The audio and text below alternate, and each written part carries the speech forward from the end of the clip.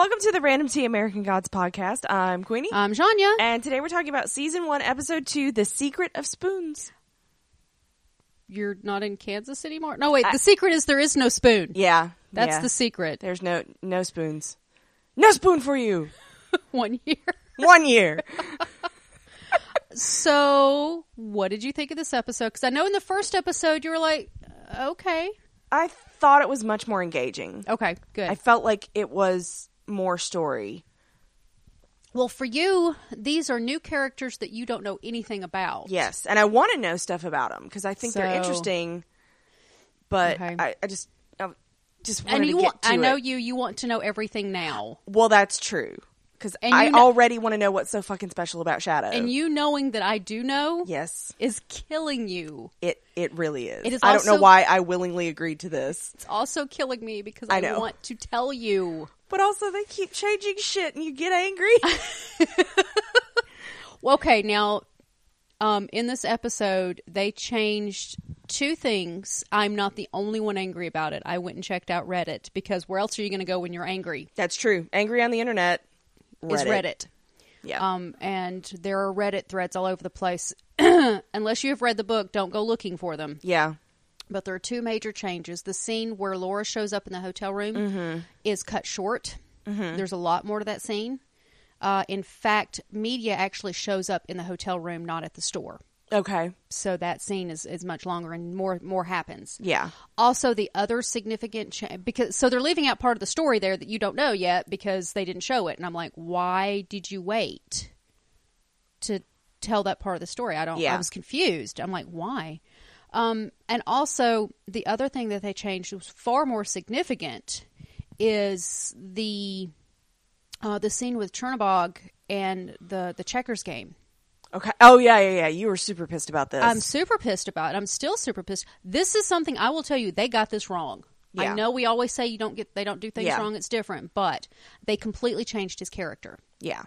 In this scene in the show, it's Chernobog's idea to have the bet that if Shadow wins, then Chernobog goes with Wednesday. Right.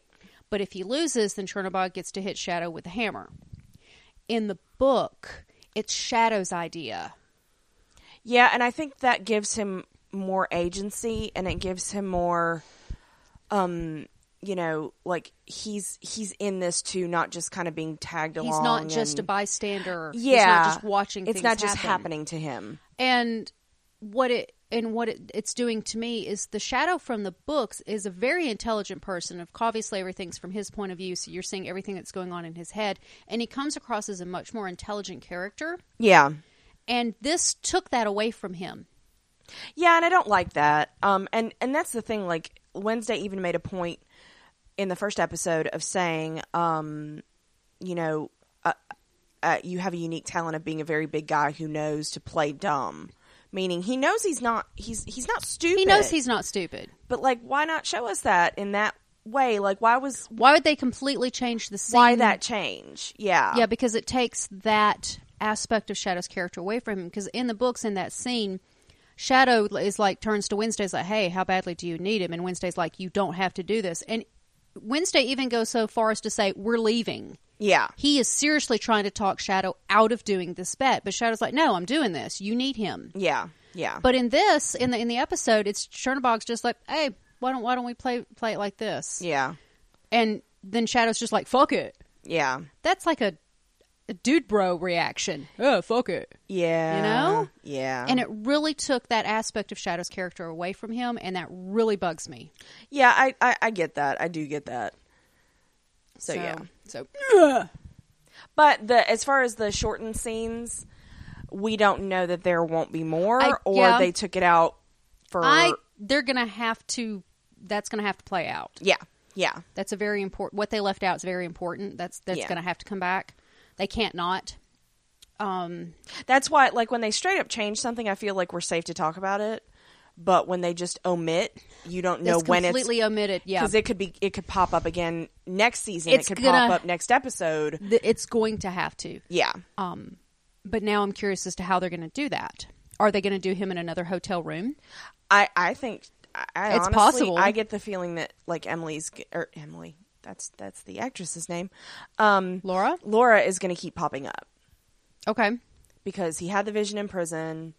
She's popped up now in this capacity. So are you saying there's a precedent for that? Yes. Okay. I think I'm still not sure what they are. If they're true visions, if they're premonitions, if it's just his mind fucking with him, if it's a dream. I'm not really sure what they are. Yes, to all. Because I will say she ain't dead. Okay, you can say that. Even if she's dead at this moment, she's not going to stay dead. I have a feeling that like some shit's going to happen. Okay.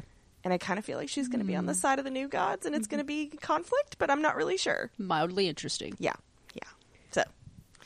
So you ready to get, or do we have some feedback from the previous episode, right? We have pre-back, but we do not have any feedback. Okay. Which is sad. You and I had many a conversation in our last podcast about discussing the worshiping of the gods. Yes.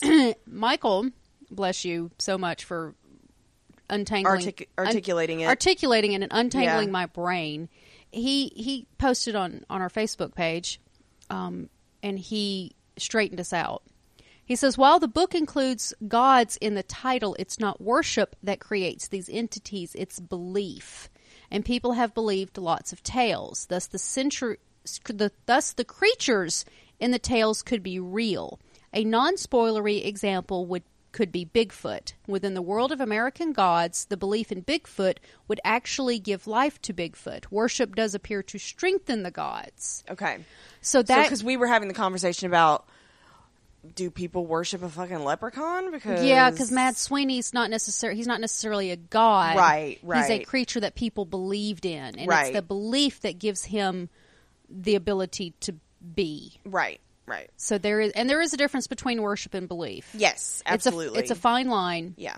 But that helps me to, because you were talking, you were asking me questions. What about this? Well, how does it worship that? And I was like, and he's right. It's belief in that person. So we do see somebody like Bilquis strengthened by worship. Yes, because she does use that word very adamantly. Yeah, very adamantly. So yeah. So thank you for clarifying that. I thought that was really important to bring up. It'll make it a lot easier for us to have discussions. Yeah. Kim also wrote in. Oh, yay. Kim has read the book. I think Michael's read the book too. Yeah. She says, just finished listening to the cast for the Bone Orchard episode, and I loved it. Thank you. Yay. She says, any show you cast, I am here for. Oh, that's awesome. Aww. Kim, you do know that they canceled Sleepy Hollow, right? Right? Okay. Yeah. Just want to put that out there. She's probably, like, sleeping off a bender of happiness from that. I know we were. Yeah. She says, I was going to note the difference in time when the book was written and now and how that impacted the airport scene, but your publication check trumped, I'm going to have to find another word, my intentions. So, well, I do appreciate that. Yeah, the difference they really are bringing this up to date. Yeah, in a lot of ways. I guess I just didn't expect that. Yeah. Of course, I want the book on screen. I know you do, and that's kind of why I'm glad I'm the one that didn't read it, because it's fucking Harry Potter all over again for you. Because I was the same way. I was like, nope, film it all. I don't care if it's a 12-hour movie. I want every little bit of it. Yep. Yeah. She says, I agree that the cheesy opening of the show is deliberate because it brought me back to a thought I had about what was going on when reading the book and thinking about the role various motel rooms play in the tale. If I'm right and remember, I will mention my thought when it will not be spoilery. Okay. And I think that's interesting because the logo is like a neon sign, kind of a flickery, and they in the actually I think it's in this episode, the American motel, the sign is very like that's iconic, and it's a road trip, and it's so I could see that even from a non-spoilery perspective. Well, Neil Gaiman wrote this as a road trip across America. Yeah. Basically, at its very base is what it is. Excuse me, too much coffee this morning. And also, I mean, even when we talked about the outside of that hotel scene, the red and the white, it's all very stage. Yeah. But it looked like it's meant to be. Yeah. Like they could have filmed that way better. Well, I But think they're playing with realism versus surrealism, and they are like Bilquis's whole like lair is all very like stark and like that doesn't almost feel like a real place. Yeah. So, but yeah. Oh, lair is what you're saying. Okay. Yeah, lair. I wasn't processing the Not words you layer. said. Sorry, I only have one good ear today. That's okay.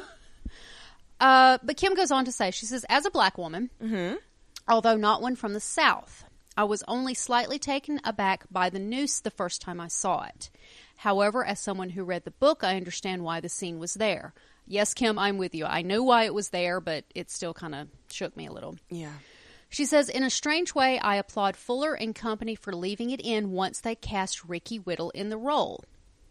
And I'm going to pause her there, and I'm going to say, I am fully enjoying how Fuller is not backing away from the race issue as a white man.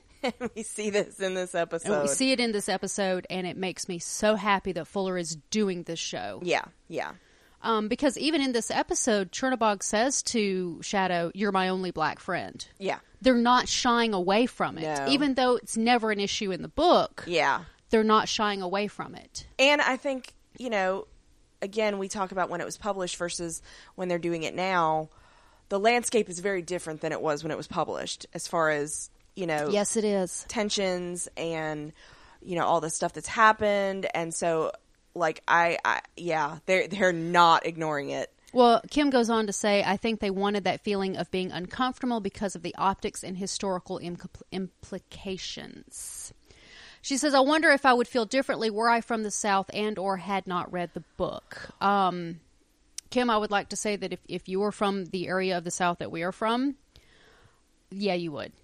Well, but also, I would have to say, yeah, you would. I'm actually kind of glad that Kim wrote to us before this episode, because to me, there's a way to bring it up that is not, I don't know, that gives the people of color agency, and I keep using that, but I don't know if that word means what you think it means. No, I mean, like it doesn't, it's not, it's them participating in it actively versus I'm going to show you how bad race relations are. Oh, let's string up a black guy versus Mr. Nancy's speech which was very real, and I hope it made everybody uncomfortable because it should have. I want that Mr. Nancy speech just to play on a loop for the rest of my life. Like I felt a huge difference, and I feel like they were both trying to do the same thing. Mm-hmm. It almost feels like talking about violence against women and then showing a rape and how bad it is. Mm-hmm. And it's like we could have a conversation about that without like going there. Mm-hmm. So that's kind of what it felt like with the lynching scene. Yeah, it was just, and yeah, from the South. Whoo, yeah. You and I grew up down here in the heart of a lot of civil unrest. Yeah. It's something that we grew up with in our face. Mm-hmm. And I've discussed this off air. I remember as a child seeing the KKK on the side of the road collecting money. And I've had many experiences at work where, you know, you're friendly with somebody at work and you talk to them and their coworker and they're older and all of a sudden they make a comment and you're like, whoa! Yeah, you're from the olden times. Yeah, like just an offhand, and you're like, I see you interact with like people of color, and oh my, you just like drop that bomb. Yeah, there was, and you like have to, and like it's a very visceral reaction because you're like, you think like things aren't that, you know, like we're doing okay, and then it's like, whoa! We have in our city we have lots of Martin Luther King streets.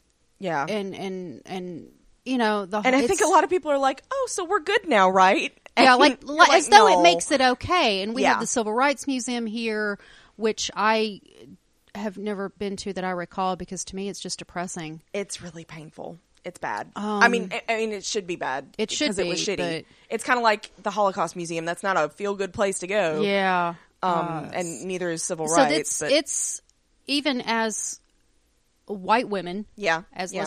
we are what we are. It's still very much part of our everyday lives here. Yeah. Yeah. And I'm not saying that I don't know what it's like, but I have empathy. Yeah. Because I've grown up with it. Yeah. Well, and one thing, like, I will say, at least in my experience, I have not been around people or experiences who try to minimize what happened. And so it's almost like, yeah, we need to acknowledge what happened. It was really shitty. And even though I didn't participate in it personally, like, I'm still benefiting from all the shit that went down. Yeah. And that's something that was really hard for me to learn.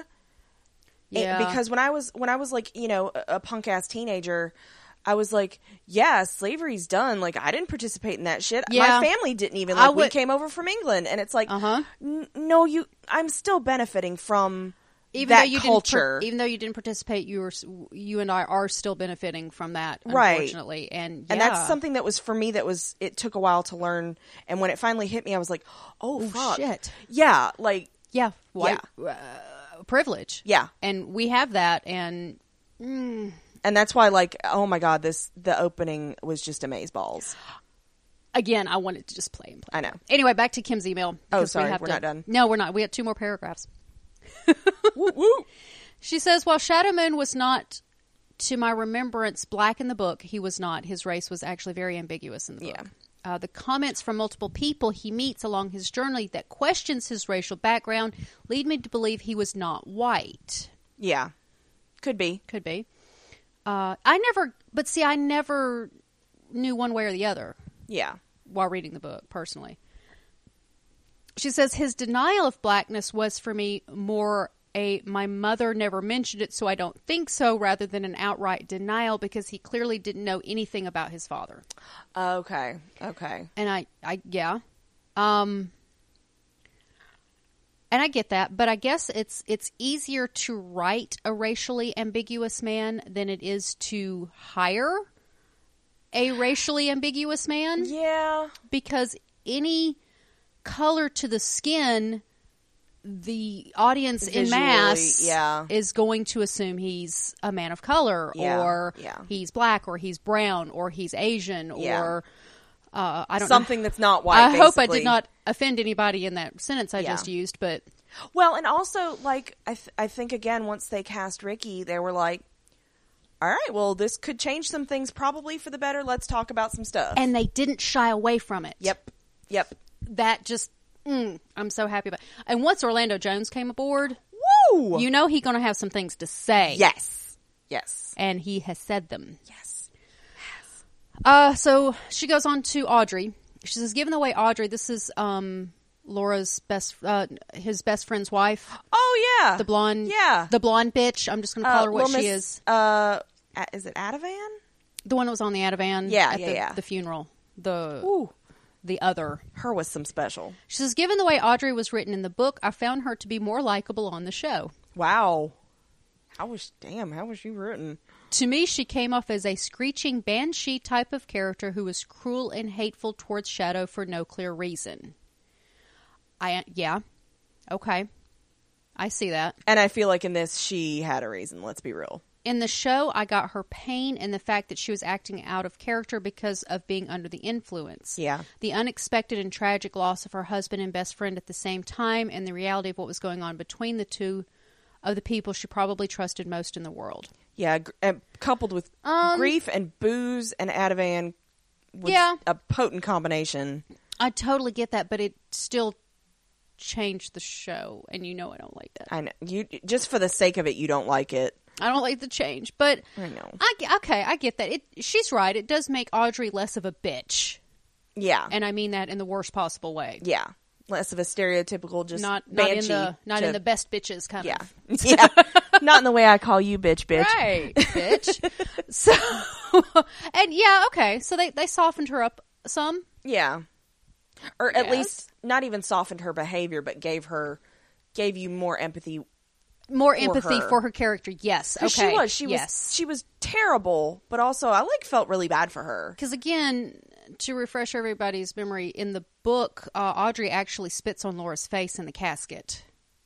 Yeah. Yeah. So that's pretty fucking harsh. But I also was really uncomfortable in the way she was pretty much trying to rape Shadow. So, yeah. but they're not shying away from making people feel. Now that I've seen the second episode, I see what they're doing. Yeah, they want you to feel uncomfortable. It puts it in a little bit more context where you're like, okay, that's what we're doing here.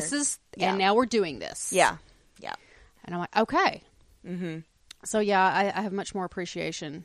Once this is done, I'm going to binge all of it, all 8 of them. Yeah.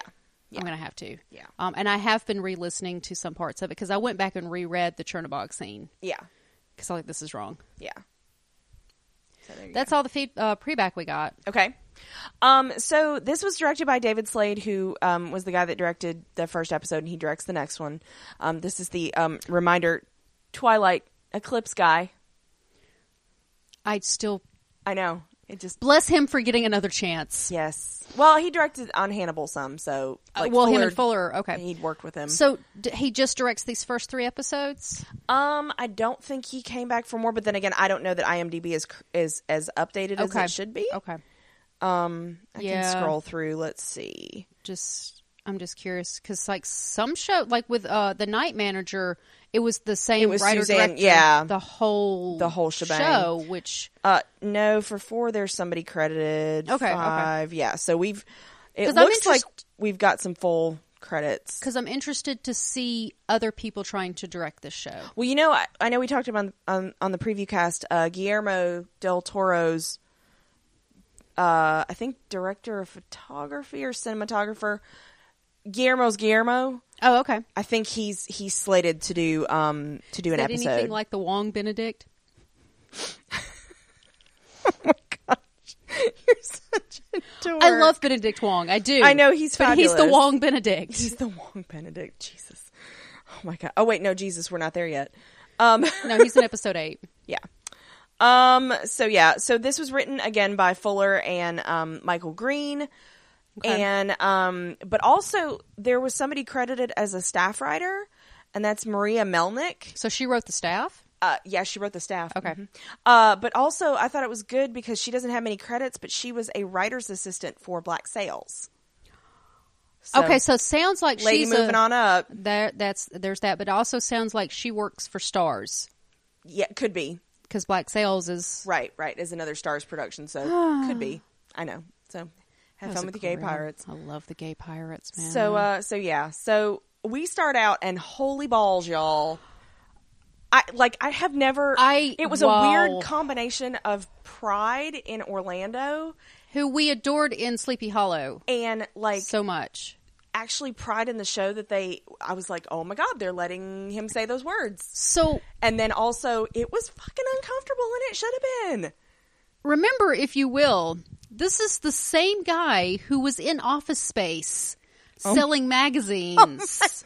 Oh my god, I always forget about that. And the 7-Up commercials. Yes, he was the 7-Up guy. Him. Yeah, he was the 7-Up guy. He was the first 7-Up guy. He was.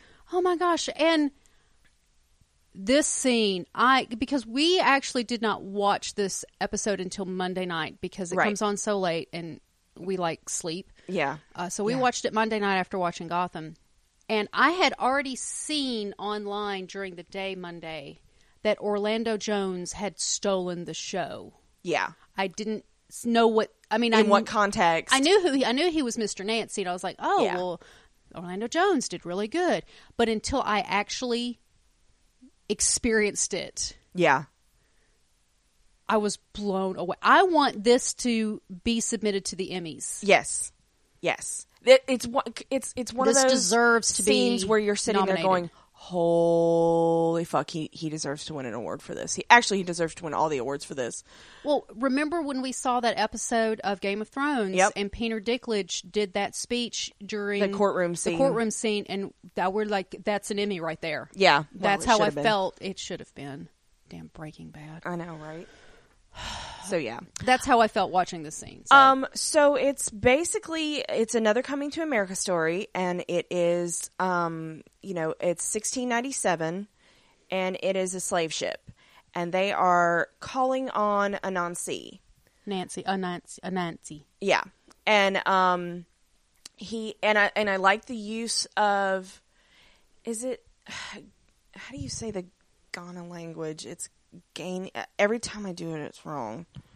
Hold on, so I can actually So I do it properly. Okay, while you're looking that up, I tried to do a little back looking on Anansi, and there's really not a whole lot to him. Yeah, that's out there. But yes, he does often take the form of a spider.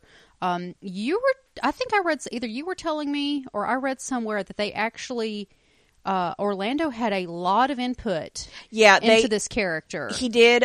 He came with a lot of ideas. From the accent to the clothes to the spider they picked out. And I thought it was really good because they brought him the spider and they were like, we want input. And he really liked the colors of the one that they chose. And that, they ended up reflecting it in his suit. Yeah. And it was just, wow. Now, in the books, I don't recall this particular Coming to America being in the books. But you pointed out that they also, and you reminded me that they brought in some of the Anansi boys. Yeah. Which, although it has a similar character, those two books are in two different worlds. Oh, okay.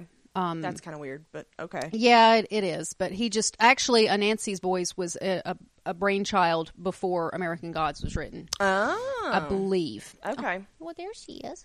My kitty. So yeah. It's just go for it. If it's Ghana, which I'm probably pronouncing it wrong, Ghanaian? Ghanaian? I don't know, but that word. They use that language, and I thought that was really good because that's where Anansi. That's where he's from. Really. You keep saying Anansi, and it's Anansi. I thought it was Anansi. That's how he's Mr. Nancy. Yeah, I know. Anansi. Is that not how it's pronounced in the show? He says Anansi. Well, they have accents though. Hold on. Okay.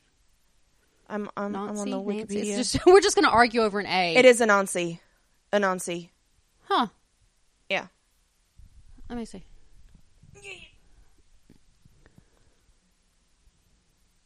Plus, Gargoyles told me so. N-A-H, it's Nan. That's Nan. Non. Shoosh. Yeah. He calls him Nancy in the show. I know. But, so. We're going to argue over an A forever. 7 years later. Again, I was really. God damn it. But because that is my exposure to this particular story is he was on Gargoyles. And so, yeah.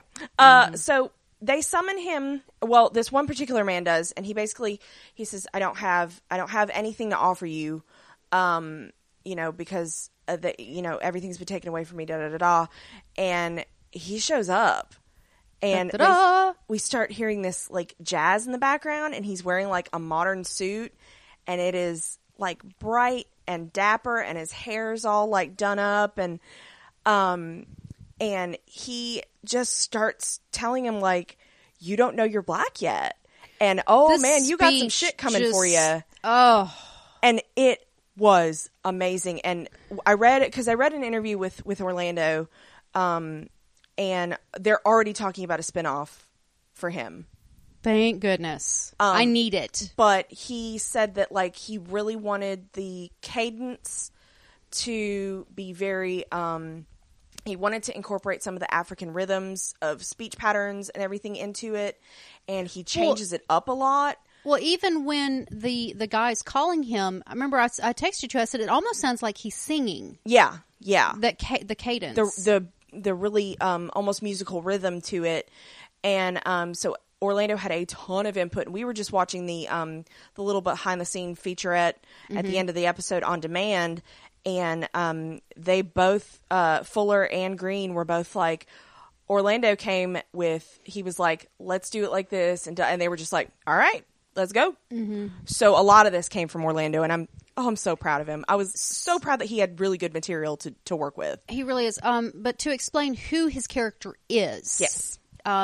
He is considered to be the spirit of all knowledge of stories. Mr. Nancy is a storyteller. But also a trickster too, right? Yes. Okay. But he tells trickstery stories. He weaves stories. There's another story that he tells in the books, and I'm hoping that he's going to tell it again, tell it in the show. And it's a story of trickery. Ooh. Okay. Which I don't want to spoil it for you because Yeah, I wanted to experience Orlando Jones telling this particular I'm so story. excited, And yeah. But he is a storyteller. And that's who Anansi is. Mm-hmm. I mean, Yeah. and the word itself is it means spider. Yeah. It's a rough translation through different African dialects or whatever, but it does basically translate to spider. Yeah. So I thought that was really cool. And, the weaver of tales, the spider As a spider web as stuff. being a weaver, yeah. But I thought it was, man, he was so aggressive with them. He did not coddle them. He laid it out like the rest of your existence for the next 300 years is going to fucking suck. He tells them about slavery. He says, even when you guys are free, you're not really free. He tells them like it is, pretty much. I mean, and the man that summoned him is getting angry. And he gets up in his face and he's like, that's good. Angry is good. Angry gets shit done. And I was like, oh my God, this is amazing. And to see Orlando deliver that line, I was just like, okay. I was so proud of him.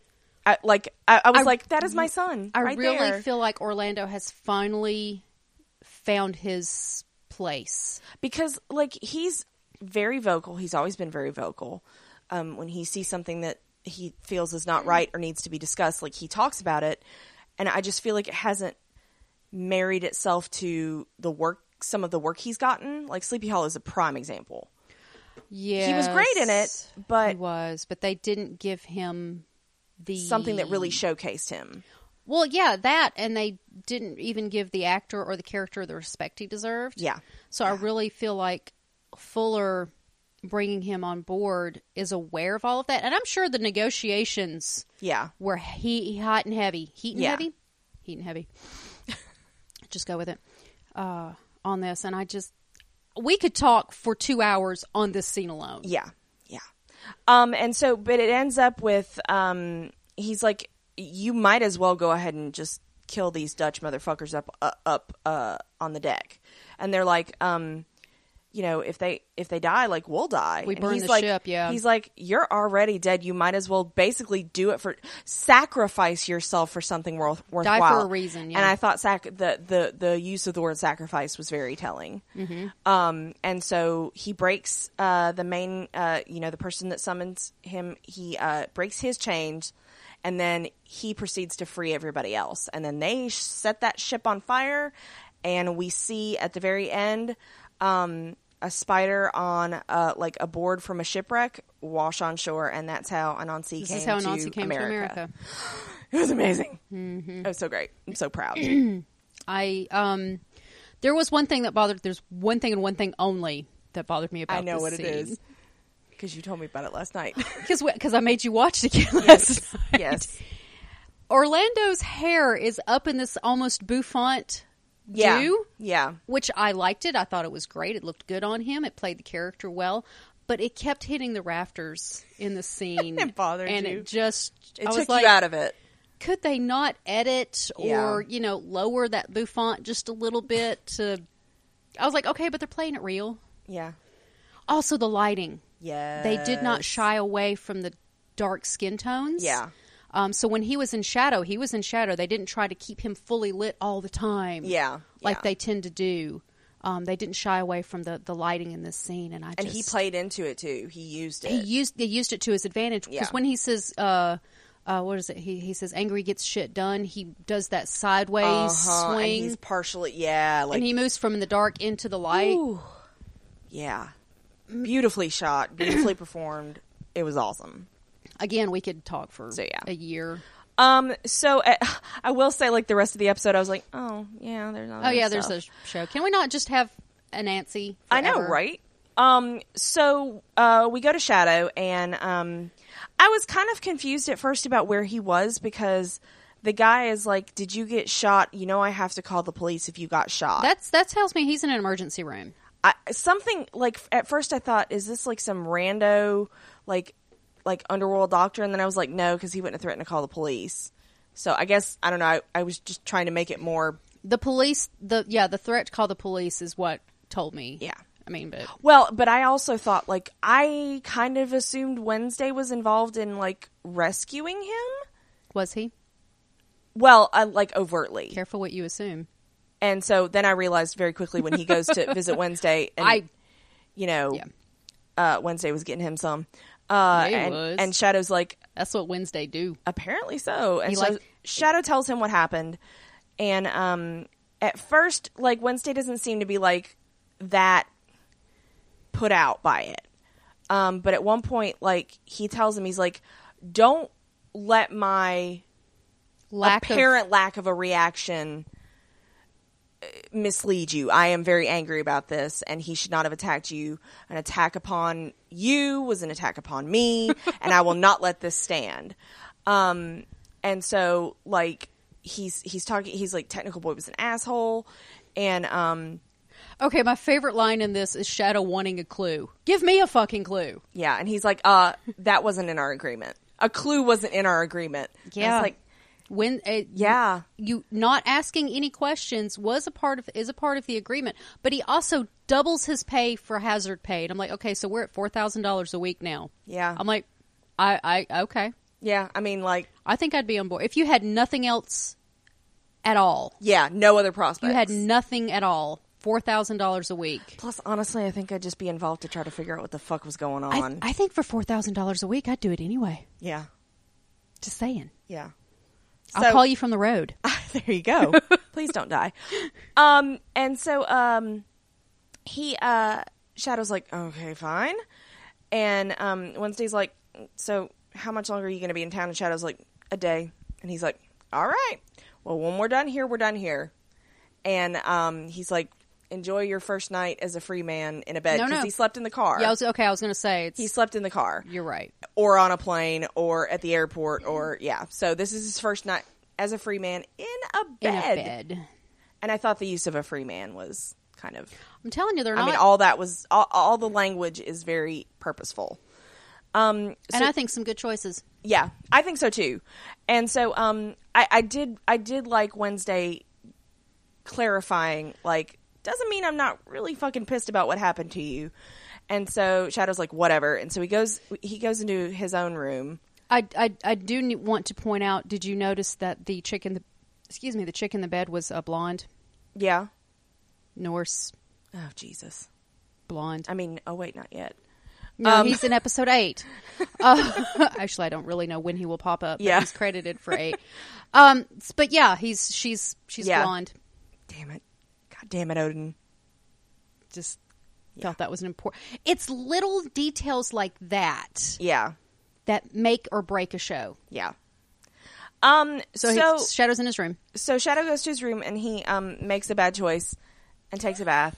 A bubble bath, no less. Okay. There's backstory to this. Okay. That they did not explain in the show. Okay. When Shadow is in jail and he's waiting to get out that last week, internal dialogue. There are 3 things he wants to... He's got a list of things that he wants to do, his bucket list, for when he gets out of jail, and he's narrowed it down to 3 things. Take a bath, a bubble bath, read the newspaper, and make love to his wife. Aww. Probably in that order. But, man, probably reading the newspaper, smoking... If he smoked a pipe, he'd smoke a pipe. I mean, there's a whole internal dialogue that he has about it. But one of those things is taking a bubble bath. Aww, and that's why they show him taking a bath, even though he has a huge gash stapled in his side, and you really probably should not be bathing. And he, again, is a large man, and that is a very tiny tub. I think they're also showcasing his size. Yeah. Yeah. But yeah, I felt bad for him. So he settles in bed after taking off the wedding ring, so that was kind of like, all right. But did he could have put the wedding ring back on. He could have put it back on. I didn't actually pay attention through the rest of the episode. No. I was too engaged in everything else. And so he goes to bed and he has a quote unquote dream about Laura. Sure. Not really sure. Dream, vision, whatever. Sure. Again, not really sure about that. And so he says something like, "You're dead," and she said, "Who told you that?" Just, you're just having a bad dream. And he wakes up and he starts crying, and you feel really bad for him. Okay, so, and it's all this feeling bad for him, feeling sorry for him, and then taking away the Chernobog scene from him just... It feels like he's doing everything passively. Everything's just happening to him. And it makes him less... I'm trying to shy away from... He's less of a man. That's not what I mean. He makes him seem weak, not as strong as he comes across in the story, in the book. Yeah. Although, I mean, crying doesn't make you weak. I mean, you just feel like he's reacting to everything rather than... Yeah, but again, I think it may just be the POV you get in the books. It could be. Which you can't put on screen. No, unless you do a weird, internal voiceover, dialogue, and then nobody wants that. I'm sorry, go ahead. So the next day, it gets worse. He goes to his house, and he very efficiently boxes up all their shit. Yeah, in an afternoon, apparently. Yeah, and he has to see the welcome home stuff and the balloons, but also apparently the box of her shit from the accident was there, and he actually opens it and he pulls up her phone, and one of the first... Which bad idea. Yeah, and also put a passcode on your phone, kids. He pulls up a text between her and Robbie, text conversation, and there's a dick pic. And he's like, okay, well, that is all right. Another thing they are not shying away from in this show. No. Because I've seen a lot more dicks than I've seen tits, I just want to say. Yep. Because the ratio is... of dick to tit? Dick to tit is, the dicks are winning. Oh, no, we saw Pizza Girl, and then we saw Bilquis. Oh, wait, and then we've forgot seen about 2 Pizza dicks, Girl. so... It's equal. All right. I'm pretty happy about that. Okay. So Shadow, shuts that shit down, and I told you last night when we were rewatching this, I was like, I'm that bitch that would scroll through the whole fucking thing, read every word. I probably would too, but... Yeah. But not necessarily a good idea. No, probably would just make him angrier. Also, this scene was not in the book at all. Okay. He never went home. Oh, okay. Which I'm fine with them adding this scene to it, although I would rather have seen other things. Yeah. But I understand why they did it. It's fine with me. But in the books, in the show, you didn't meet Laura's mother. Okay. Who is in the book very briefly, very, very briefly. Yeah. And because he rides in the limo with her to the funeral. Oh, okay. And she's bitchy. She never liked him. One of those mother-in-laws. Yeah. Yeah. So he decides after leaving Audrey, and the next day he decides he's just going to let Laura's mother deal with it. Yeah. But in here, they show it. And I think it gives you more empathy. It does. Especially the cleaning part. Oh, my God. So he starts cleaning, and you can tell he's really angry. Angry gets shit done. It does. And so he cleans until his fingers start bleeding. I did not like that. I mean, it was uncomfortable. It was. And then we see him with the movers, and he's got bandages on his fingers, and he's trying to do the coin trick, and he can't. And then, of course, Wednesday's there. And he's like, of course okay. He is. So he asks him if he's going to miss it, and he's like, no, that's Laura's town, and, let's just go. And so Wednesday, again, after giving him, there's a lot of people that are going to tell you that bottling up your emotions is unhealthy, but I say let's do that thing. But he also is like, I'm going to tell you something now, and you're going to hate me for it, but I'm going to say it because it needs to be said, is that your wife died with your best friend's cock in her mouth, and you only have to feel bad about that for so long. And he's not wrong. He's not wrong. And then Shadow's like, thanks for warning me about it. I was able to, steel myself to not, beat the shit out of you. Well, there's that. Or is he telling him, I kind of took it as a sarcastic, thanks for warning me about the situation with my wife that I know you already knew about. Yeah, because I would have been like, bitch, Wednesday, how do you know about that? Wednesday knew about it because when they were on that plane, he says, you don't have a job. Yeah. Wednesday knew. Of course he did, yeah. Everything. And could have told Shadow. So I kind of took it as a sarcastic, thanks for warning me. It could have been both. Who knows? But yeah, I would have been like, how did you know about it? I'm just way more curious.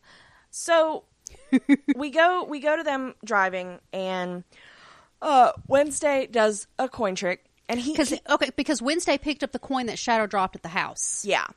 And Wednesday says that he's kind of surprised because he does magic tricks because he doesn't have the personality for it. And he talks about being able to like charm and entice belief. And I was like, okay, well that's pretty telling. That's what Wednesday does. Yeah. How else do you think he got the pizza girl in his room? There you go. It wasn't because he was good looking. No.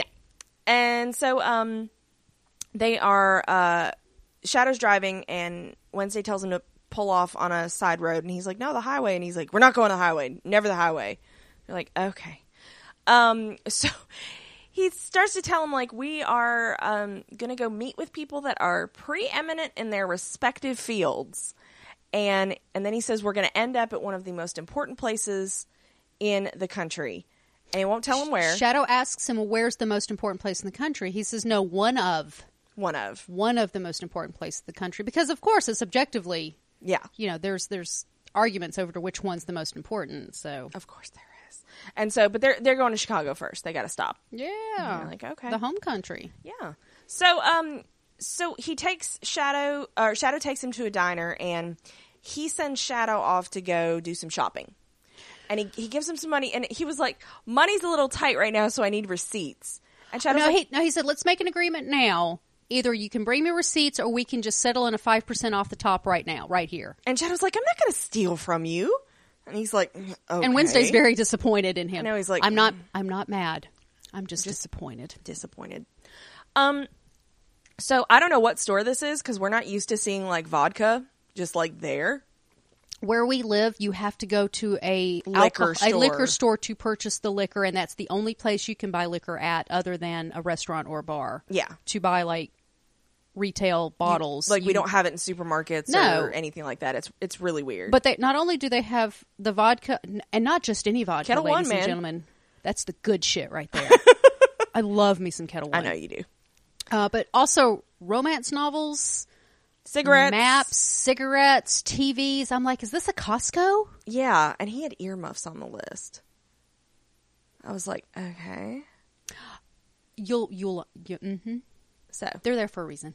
Okay, that's what I figured. I was like, that's there's telling. a reason for every. I fully believe that they're going full Arwell Jones on us, and like everything means something. Yeah, I would not doubt that.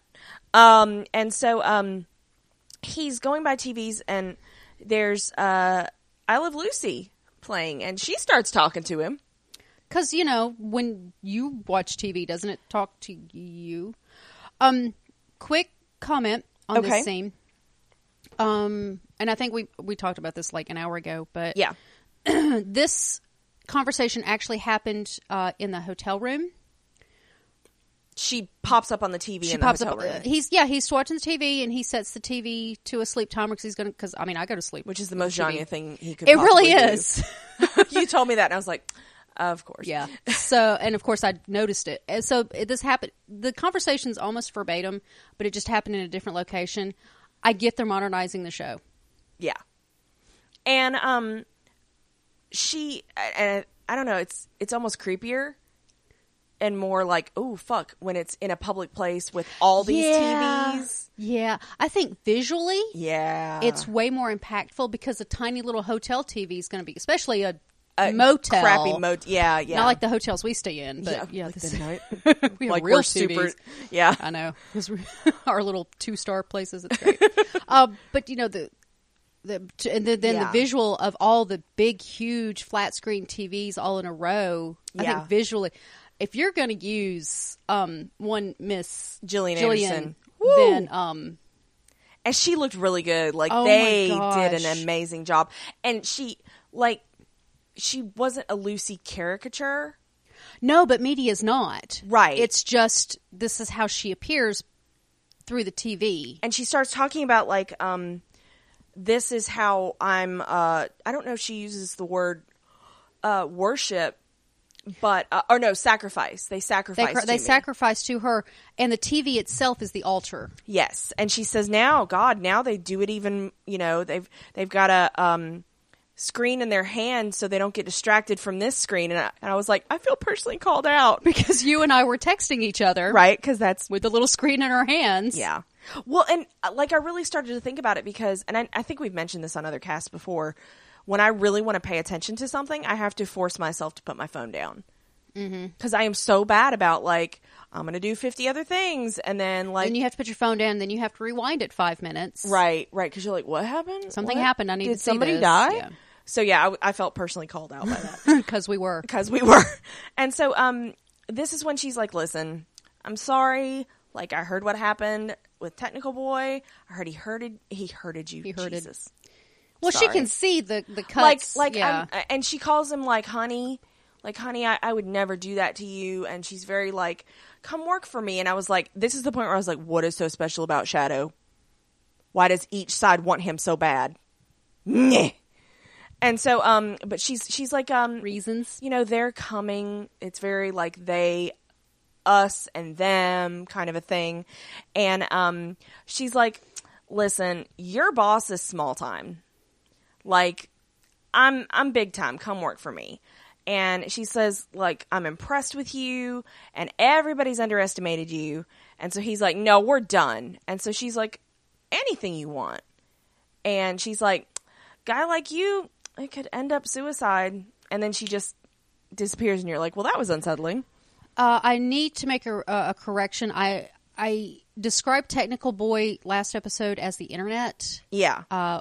Which actually he's technology in general. Okay. Which is really kind of weird. The reason why I always thought of him as internet is because she's media, and technology can also be media. So it's really a fine line. Yeah, and also, like, he felt like all the bad shit on the internet turned into a person. Right. So I think, but that's kind of the impression that he gives you when you meet him. Yeah. But technically, he's technology, not internet. Well, I suppose, like, media... That's why, like, I almost feel like she could be an old god in some way, because media could be print, it could be visual, it could, like, media covers lots of stuff. That's true. But I mean, we like, all shit, think a stone tablet carved or a painting on a cave wall could technically be media. That's true. But when we all think of media, we all think of TV. When you say media, but when you say the word technology, the first thing that comes to mind is the internet. Yeah. So there's that. So yeah. So Shadow shows back up to the diner, and a man is leaving Wednesday's table, and I don't know who he is, but he's got like a weird. Yeah, I don't.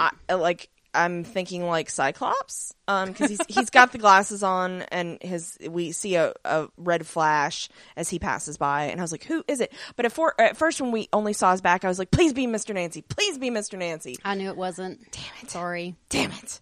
And so Shadow goes and sits with Wednesday, and he's like, so some weird shit happened. He has a little come apart. And Wednesday's like, yeah, so yeah. And he's like, you know, you've been singled out for a unique form of abuse. And I wanted to be like, you're not making it better. And so he's like, but it's better to be abused than forgotten, right? What he says, it's better to be dead. Dead than forgotten. Better to be dead than forgotten. That's a very important line. Oh, yeah. That's like the old gods to me, like summed up. You got to think the old god versus the new gods. There's a war coming, because that's the entire premise of the show. Of course, yeah. Better dead than forgotten. Well, yeah, because it's got to be like, I tried to think about it from the standpoint of, you are literally like a god at this culture, and they worship you and they revere you, and they can't do anything without like giving you an offering, and it's got to be pretty like ego boosting. Well, yeah. And then it's not even just, and then you die, it's you dwindle into obscurity, and like people know who you are. They're like, oh yeah, and he's that douchebag with an eye patch, like, and people don't believe in you anymore. Mm-hmm. And you're just like a story, but he's still around to witness it. So yeah, that's gotta suck. Yeah. So yeah, and make you super, super bitter.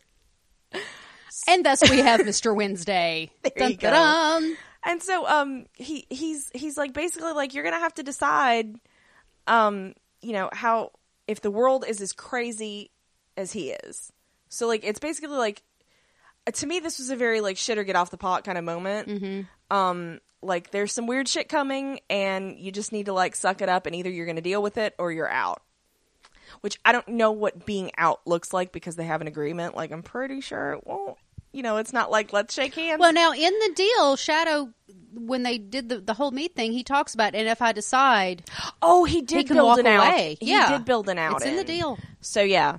And so Shadow's like, is everybody fucking with my head?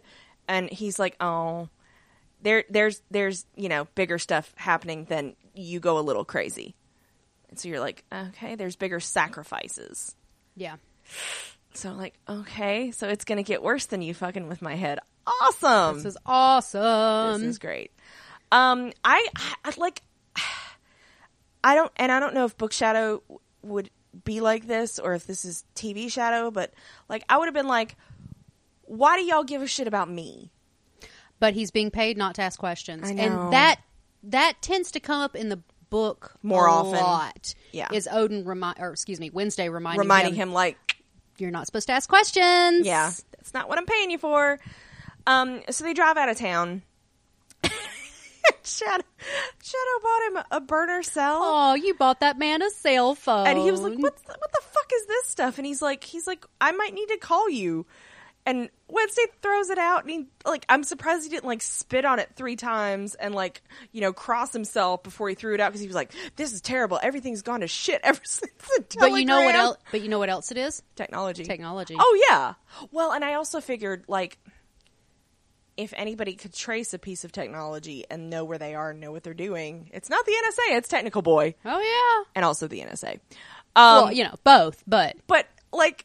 His reaction, it just felt so curmudgeonly and so much like goddamn technology. Ian McShane plays it so well. I really like, that shirt, because it's always, we always hear a lot on the internet of like, baby boomers being like, I don't understand millennials and they're fascinated with technology, and it's the guy, and it's gone around Tumblr. It's the guy with a T-shirt that says, like, her technology scares me or something, like, I think Thomas Edison was a witch or something. And I was like, he would wear that shirt. Because he starts talking about, like, he starts bitching about telegrams. And how he misses them, yeah. Yeah. And so now, this is where we talk about Mr. Wednesday's visual preference in the ladies. Yeah. They remind him of home. Buxom. See, pizza lady. Buxom blonde women. And, he's like, he tells him the secret to his success is charm, and he turns he turns the radio on with just like a touch to the dashboard, and again, if I was Shadow, like, I'd be way more like vocally curious, but whatevs. So before we continue, I did want to remind folks that we like feedback. We do. And pre-back, free, all the backs. We like them all. Pre, forward, whatever, side. Sideways. Don't care. You can email us at randomtpodcasts@gmail.com. Or on Twitter at randomtcasts. Or on Tumblr at randomtpodcasts.tumblr.com. Or on Facebook at facebook.com/randomtpodcasts. And if you're like, bitch, I'm in the car, I don't remember any of that, I don't have paper, just go to our website, randomtpodcast.com, scroll to the bottom, and there's links to all that social media shit. Yeah, there is. But there's other stuff on our website, too. Oh, like what? Like our other podcasts. Like what? Well, in case you haven't heard yet, American Gods has been renewed for season 2. Yeah, it has. Like that was ever in question. I know. But Gotham has been renewed. And so has Agents of S.H.I.E.L.D. And so has Agents of S.H.I.E.L.D. So all 3 of our regular shows have been renewed. We'll be back for those podcasts this year. Agents of S.H.I.E.L.D. is about to be done. They've got one more episode for the finale, so you want to get caught up and check that out. Yeah. Gotham still has several episodes left. Yeah. But forthcoming, so we've got our Gotham feed, our Agents of S.H.I.E.L.D. feed, but we also have our MCU movie feed and Guardians of the Galaxy.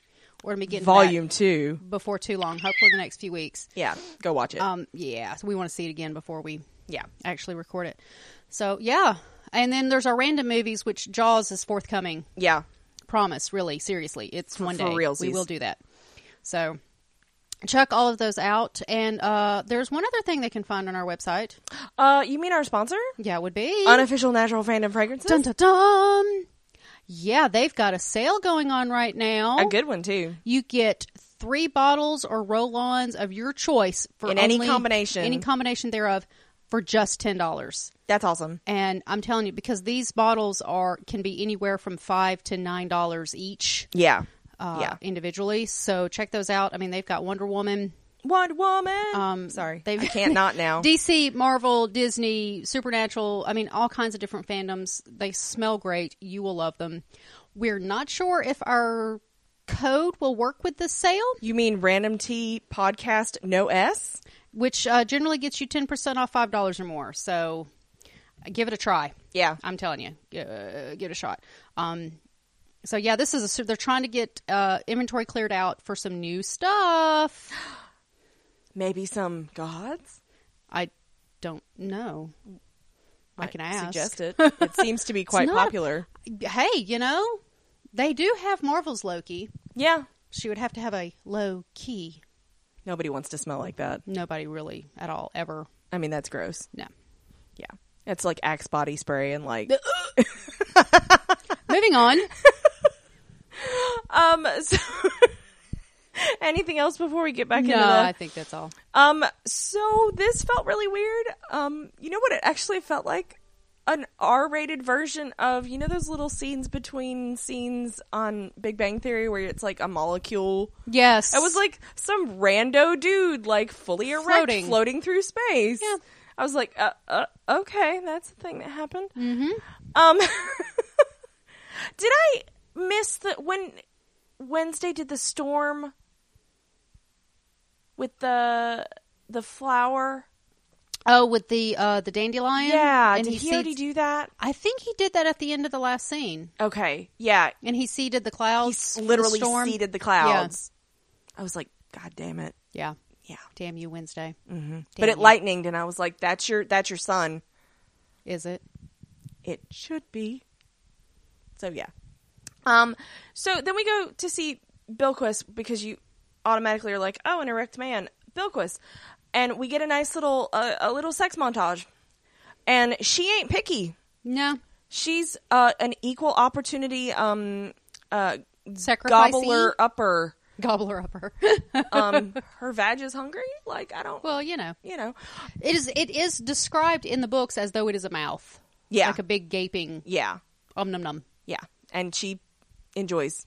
So, like, again, I really get the feeling like there's got to be a rash of unexplained disappearances that somebody is trying to solve, and it's because goddess. This is L.A. Yeah. This is L.A. So later she goes to a museum, and I was like, this is something I would totally do, to go visit an ancient statue of herself.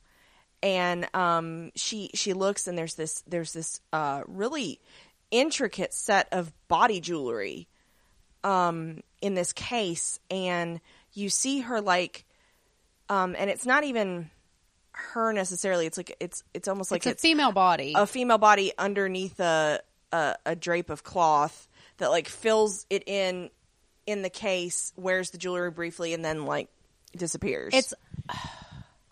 I got the okay, so this scene it's not really in the book, but I got the impression that the statue is of her, yeah, obviously, and that this jewelry is hers, yeah, and she's imagining having her jewelry back and remembering a time when she was more powerful. Yeah. So, but I don't understand why she doesn't just take her jewelry. Yeah, that was kind of me. I was like, you a goddess, like, do what you want. So yeah, but whatever. So again, I think this is for people who don't know who the fuck Bilquis is and aren't really inclined to Wikipedia that shit like I do, because I'm that kind where literally I will look up every single person, every single name. This might be like a key that, like, even though she's getting regular injections of whatever she gets from these people, she's an old god. Yes. So I thought that might be the only reason for this to be kind of in your face as much as it was. Yeah, for almost like for a casual viewer. Yeah. Because sometimes I have to remember that people like that exist and that they can just go like casually enjoy media, and I am not that person. What? I was like, I don't know how you just like don't become obsessed with something. So we go to our fun little road trip buddies, and they go to Chicago, and they go into an apartment building where you've listened to the book, so I think, and you were right about Anansi. I looked it up, and I stand on my statement that Orlando Jones would make them pronounce it correctly. I'm pretty sure, but like, Gargoyles, you betrayed me. I'm pretty pissed at you right now. Okay. That's why I pronounced Ra's al Ghul wrong, too, because of an animated thing. But whatever. Continue. How do we pronounce this, Shania? God, I can't believe I'm asking You're asking me? I know, it's kind of scary. Zorya. Uh-huh. Vetchchernyaya. Okay. Wow. All right. And unfortunately, the three sisters have the same first name. Oh, Jesus. So the difference is the last name. Okay, so Cloris Leachman. That's what, seriously, I'm sorry. I'm just going to go that route. Chernobog I'm okay with, but like, and so she's letting herself into this apartment, and it's, you know, it's an older apartment. It's not like new and shiny and super nice. Nope. And she knows Wednesday. And then we get a really quick shot of Chernobog in a field killing a cow with a very large hammer. And is this where he kills it with a hammer, or is this where he kills it with the nail gun? Oh, I think it was with the gun. The little gun. Yeah. And so we go back to the apartment, and she's letting them in, or she makes them tea. It's not tea. Tea is terrible. It's coffee. Oh, you're right. Tea is terrible. Tea is terrible. To them. I was like, if anybody would be like a black coffee kind of person, it'd be these. Like, they seem like hardy ass people. Yeah, they are. These are the kind of people that can like fucking weather a Russian winter. And so she basically starts bitching because like Wednesday's like some bad shit. Like he never brings good stuff. No. Yeah. And so he's like, no, it's fine. Like it's important that I'm here, and like he has brought them like offerings, I guess. Mm-hmm. The romance novel, the vodka, and he gives the vodka to her, and she drinks it a lot. Like the whole, it almost looks like one of those baby bottles where the liquid disappears when you turn it up. Yeah. I read somewhere that she actually downed a bottle of vodka. Well, I mean, it could be water, but it's probably just water. Yeah. But there's no way. Still, if you watch how fast the liquid goes down, it's not. It really does look like one of those baby bottles. Yeah, where dolls, it's disappearing. Yeah. And so her sister comes in, who is not Cloris Leachman, and Utrinyaya. That one. Mm-hmm. And she's like, oh, she's still asleep. The third sister. And so, Shadow's gonna offer to help prepare dinner, and she's like, nope, you're a guest. And she's like, she explains that like they work at the slaughterhouse now. Well, Chernobog works at the slaughterhouse, and they read fortunes. And she's like, don't let my sisters read your fortune because like they shit at it, but I'm good. They're terrible. Like, let me do it. And so she shows him where the bathroom is, which was not where she told him it was going to be. Because she told him it was like a door on the left, the first door on the left or whatever. She didn't say. She didn't say on the left or the right. She just said the second door. Oh, okay. There were like I know. Whatever. And so she's like, again, we get the warning that the sister's sleeping and that she needs her rest. And so Shadow's like, okay. And so he sees that. Does he actually put the offering outside of her door, or Wednesday does? Wednesday does while Shadow's talking to the sisters. And what was hers again? Hers was the binoculars. There you go. And so he sees them, and then he turns to go into the bathroom. Before he even goes to the bathroom, he turns back, and they're gone. And you're like, yeah. Well, right. I think he hears the door open and close real quickly. Yeah. So. And you're like, all right, that's her very specific god power is snatching binoculars really fast. Yes. And so he hears a man coughing, and of course it's Chernobog. And I love this actor. This is Peter. And I heard his last, I think it was Fuller, pronounce his last name in one of the featurettes, and it's like Stormare or whatever. But like, he is awesome. He's such a great character actor. And he's just dirty, and he's got this like gross like wife beater on, and like suspenders, and like, this is how he is described in the books. He is perfect. Yeah, I mean, like he's chain smoking, and they do a lot of close ups on like the cigarette and like stubbing it out, and like he just like, there was a very visceral like, yeah. And so Cloris Leachman is like, oh, we have guests. And Wednesday's like, hey, buddy. And he brought him cigarettes and cheese. I was like, I want some cheese. Because it was like a very special, it was like a flavored Gruyere or something like that. And I was like, I don't know enough about cheeses to care. So, and so of course, what do you do when you're brought host gifts? You throw a lamp at the person. well, that's just proper etiquette, isn't it? I know, isn't that how everybody greets their guests? Right. And so, Chernobog wants to know why he's there. And again, Wednesday's like cool as a cucumber throughout this whole thing. And, he's like, I just want to talk. We just need to share some information, and we're gonna have a meal. It's gonna be fine. And so, he takes the offerings, and he's like, all right, we'll eat first, and then we'll talk. And it's like, okay. So the sisters, they're making dinner, and again, the third one is conspicuously absent. And Shadow, he tries to be a nice, and offer to help, and they won't let him help. No, they will murder him first. Yeah.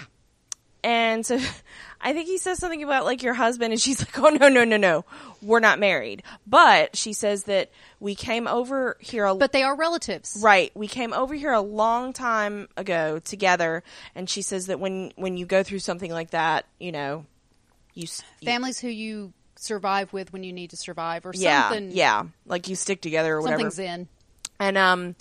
And she admits, she's like, I'm a pretty shitty cook, but let's go. And so she reads his tea leaves, and they're not tea leaves. Oh, the coffee grounds. You know what it is? I'm listening to Harry Potter book 3, and it's the one where Trelawney and the tea leaf reading, and tea leaves are coffee. So it's a Grimm. Raven. Because she says tea is terrible. Yeah, it's a Grimm. Raven. I mean, what? And so she lies. She's like, no, you're gonna have lots of babies and die old, and it's gonna be awesome. And he's like, bitch, what'd you see? Because he knows. He's like, that bad, huh? Yeah, and she says that your mom died of cancer, and that you won't. Okay, I want to take a second and let's talk about the sisters. Okay, they are of Slavic background. And actually, in the myth, they are only the two sisters. Okay. They're these two. One is the morning star, and one is the evening star. Okay. And they watch over this great dog or whatever that's chained to Polaris, which is the bear. Right. I think it's the little bear. Minor Ursa. Ursa Minor, yeah. Ursa Minor. Minor Ursa? Ursa Minor? Whatever, because because they do show a picture of a bear, a drawing of a bear on the wall when Shadow goes to the bathroom, and it might have even been like the parts of the constellation and then the bear around it. Mm-hmm. Like I can't remember if it was an actual constellation. So as the tale is told, their father basically owns this dog, and when the morning star, it's the sun god. So when the sun wakes up in the morning star opens the gates, and then when he comes home at night, the younger sister, the evening star, closes the gates. Okay. In this story, the third sister is the midnight star. Oh, okay. So there's that. And they are technically not related to Chernobog, other than the fact that they're both Slavic tales. Right. Chernobog is He's their weird uncle. He is the weird, creepy uncle. Literally. Chernobog, there's not a whole lot known about him other than he's thought of as the evil.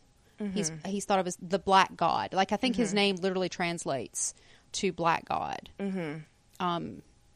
Which is kind of what he goes into a little bit. And in this in the show, he does say to Wednesday, "You want my brother." Mm-hmm. Bernabog? I thought you said it was like Yernabog or something. No, it's Bernabog. I was thinking the tree. Oh. Bernabog, which that translates almost to white god. Okay. But duality. But the stories are so old that they only assume the association. They have no proof of the association between the two. So that's who they are. So think of Chernobog as the black brother, as in evil. Yeah. Like black magic. Okay. So, and then the sisters, they're not technically related, but they are. And who do you want in a fight? Like, you want the guy that's going to fight down and dirty. Like, let's be real. Well, and the sisters, when they talk about the fortune telling, Virginia is the only one who can. She's the only one who can lie. That's why she's the one who's good at telling the fortunes. That's why she makes the money. She can bullshit. She lies. She can bullshit. The other sisters don't lie as well as she does. Oh, that makes sense. In the fortune telling. But I mean, if you consider, Chernabog has got a job at the slaughterhouse. Yeah. They got to live. Yeah. And they tell fortunes for a living. But because she's the Evening Star, I think. The younger one was in black, and then I think Cloris Leachman was in more of a gray outfit. Hold on, let me double check so I don't step on my own toes. Yes, no, it's the other way around. Verchern Yaya is the Evening Star. Zora Utrin Yaya is the Morning Star. Okay. So there's that. So there you go. So Chernabog is like, listen, get the fuck out. I'm not gonna go with you.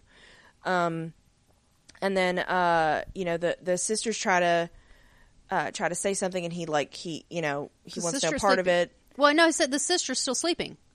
Oh yeah, they keep trying. The whole scene, they're trying to keep from waking up the sister because that's what he do. And Wednesday's like, listen. He says that everybody's going to be there, and like you're a symbol, like everybody knows you, and they know like what it means for you to be like with us, and he wants you there because you're really strong, and this is where he says you need my brother, and like I'm not interested in that shit, and so we hear the third sister, and they try to like quiet her and get her back to sleep, and so Wednesday's like, let's go. And Shadow's like, you need this guy, right? And that's what you said. And Chernabog's like, no, I'll stay for dinner, and then you can leave afterwards. Well, okay. He's like, you have to stay for dinner because they've invited you for dinner, and if you don't stay, then they'll be insulted. Yeah. And, well, you don't insult other gods. Yeah. You just don't. So there you go. It's good manners. So we see this storm start churning. And you're like, I wonder where that storm came from. Interesting. So Wednesday thanks them for the meal, and he cleans his plate. So in the book, they show it visually, but I don't think it translates very well. In the book, the food really is not that good. Yeah, that's what I figured. But Wednesday acts as though it is. Yes, but that's you could tell like he's smacking his lips. Mm-hmm. He's yeah. And so this is when Chernabog starts talking about being black, basically, and he's like and it kind of tied into the whole Mr. Nancy thing where he was like, y'all don't even know you're black yet. When he starts talking about like, Chernabog says that like we were all like skin color wise, we were all the same. Mm-hmm. And so it was just shades of whiteness. And so he talks about how everybody thought like his brother was the good one because his brother was blonde, right? And he always had the dark hair, but now it doesn't matter because they're both old and gray. And he thinks that's amusing. And so he says that they came through New York and then they came to Chicago, and he got work at a slaughterhouse, mm-hmm. killing cows, and but he says, Cloris Leachman is like, can we not have cows killing stories at the table? Like, this is a regular occurrence. And he's like, and he still started talking, and he's like, it takes finesse and strength to kill a cow before the brain knows what's happening. But he's like, now they just use this little gun, and anybody can do it, and it's there's no skill in it. Again, you see the love of the old ways. Yep. They're the old gods. I mean, I know I'm Captain Obvious here, but it's so apparent, though. It's so apparent, and having read the book and to see it translated and how, oh my God, there it is. Yeah. It's just really cool. And so he starts talking about checkers. And he's like, it's so much, it's an honest game, black and white. Does he compare it to chess? I can't remember. Because there's so many, there's the whole trope of comparing checkers and chess. I can't remember if he did overtly or if it was just something that was very clear in the subtext. Because I thought about that too. And he's like, we should play after dinner. And Shadow's like, sure. And Wednesday's like, you don't have to do this. And I was like, Shadow, pay attention to this. Because Wednesday, the second he hears checkers, Wednesday like sits up and he's like, oh fuck. Wednesday knows what's coming. He starts actively paying attention. Yeah. And Shadow's like, no, let's go. And poor sweet innocent Shadow. And so Chernobog's like, yeah, I'll play black. And you're like, oh, well, he's Chernobog. Of course he's going to play black. Yeah. And so, he makes the first move and he's like, you're done already. And Shadow's like, okay, no, but it's okay. Like, we've just started. And so he's like, you want to see the hammer that I used to kill cows with? And he takes it down because of course it's on the fucking mantle, and it feels like a relic. Because it is. And so like he's just cradling it, and he brings it over, and of course it starts visually, yes, bleeding, and he's like, oh, it's the blood that makes it shine, and da da da. And you're like, okay. And he says he's killed 10,000 with it. And I was like, we're not just talking about cows here, are we? And so he sets the hammer down, and which is by him now. He doesn't put it back on the mantle. And he tells Shadow to make his move, and you're like, this is not good. So Chernobog's like, we should play for something. No, he doesn't. I know. No, he doesn't. He doesn't? No, he doesn't. In the show, he does. Don't care. Okay, if denial made things real, then I would have whatever I want in media. Okay, fine. So there you go. Fine. I don't like it. So it's character assassination, and I don't like it. I know. Maybe, hopefully, it's for a reason. So, again, Wednesday is actively paying attention, and so Chernobog like kind of shoos him away, like, just this is our game. And so he's like, so if you win, maybe I'd go with you and I'll go with Wednesday. Like, yeah, that sounds fine. But if I win, I get to hit you with my big hammer and I get to kill you on your forehead. Kill you on your forehead? Kill you on your forehead. And he talks about going down on his knees. Willingly. Yeah. Willingly. It's very important that it's willingly. And so Wednesday's like, again, you do not have to do this. And he's like, he is fully serious. Like, this is not, rhetoric. This is like he's for real, literal. This is yeah. And so he's like, how good are you? And Shadow's like, again, how badly do you need him? And Wednesday's like, it's your decision. I do like that Wednesday did still leave it as his decision. Yes, because I think you have to ride the line with Wednesday because you don't need him to be completely despicable as a character, because you still kind of want to be somewhat engaged in his, like, he doesn't have to be 100% white knight, but you do still need to be on his side. Yes, for Shadow's sake, you need to be on Wednesday's side for the sake of the storytelling. So I like that. We all know Odin is a douche, right? But yeah, Wednesday does leave a certain element of free will. Yeah. With Shadow. Yes, and it's kind of like going into the agreement and how he's constantly like, you have a choice, don't rush into things, Wednesday has always given Shadow the option of choice. Yeah. The option of choice. But he wow. He gave him the choice at the diner too. He's constantly like, yeah, he is. You in or you out. And so Shadow's like, yeah, let's do this But shit. that in and of itself is a con. Yeah, it is. It gives him the illusion. Yeah, exactly. It's an illusion of choice. So Shadow's like, yeah, let's do this. And you're like, oh, this is stupid. And so he's like, everything he's seen is real. So like, let's go. And I think he says, the immortal words of like, fuck it or something. Yeah. I was like, okay. All right. Well, and so, they play. No, he does give like this whole speech about, if this is real and da da da da da. He just goes on for he has a little monologue here. Yeah. And I'm just like, shut up, Shadow. Stop talking. Stop talking. So Chernobog then sings a creepy song about spoons. The Secret of Spoons, which according to Fuller, I love the way he worded it. He said, it's an old story. It's an old tale that we wrote. And I'm like, it's an old folk tale that we wrote. I'm like, you can't for write him to sing a new old folk tale.